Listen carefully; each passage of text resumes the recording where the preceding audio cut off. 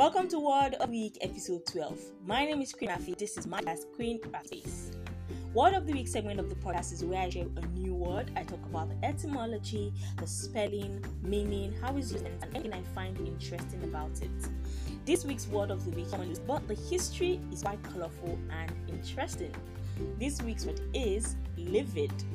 Livid. L-I-V-I-D. And this word was actually coined from two different languages. Yes, the Latin word and a French word.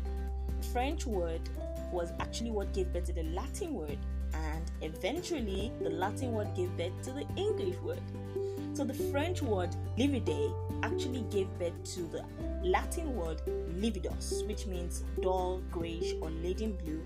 And from the word lividus, livid was actually coined to mean a word that is used to describe how the skin is discolored by a bruise.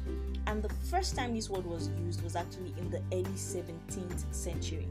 Later on, there was a slight extension of the meaning, and that gave birth to the second meaning, which actually means ashen or pallid, which is a word that is used in describing a corpse.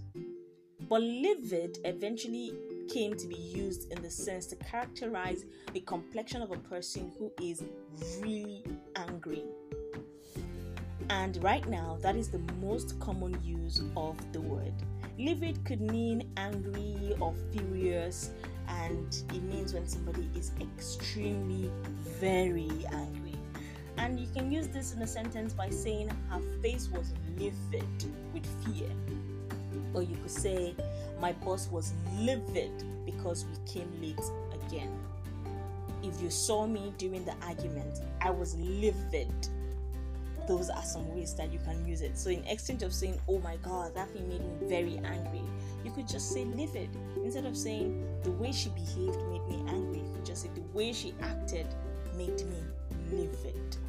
Hopefully you learned something new from this one. Thank you so much for listening. My name is Queen Rafi. I'm signing out. I hope that you won't believe it throughout this week.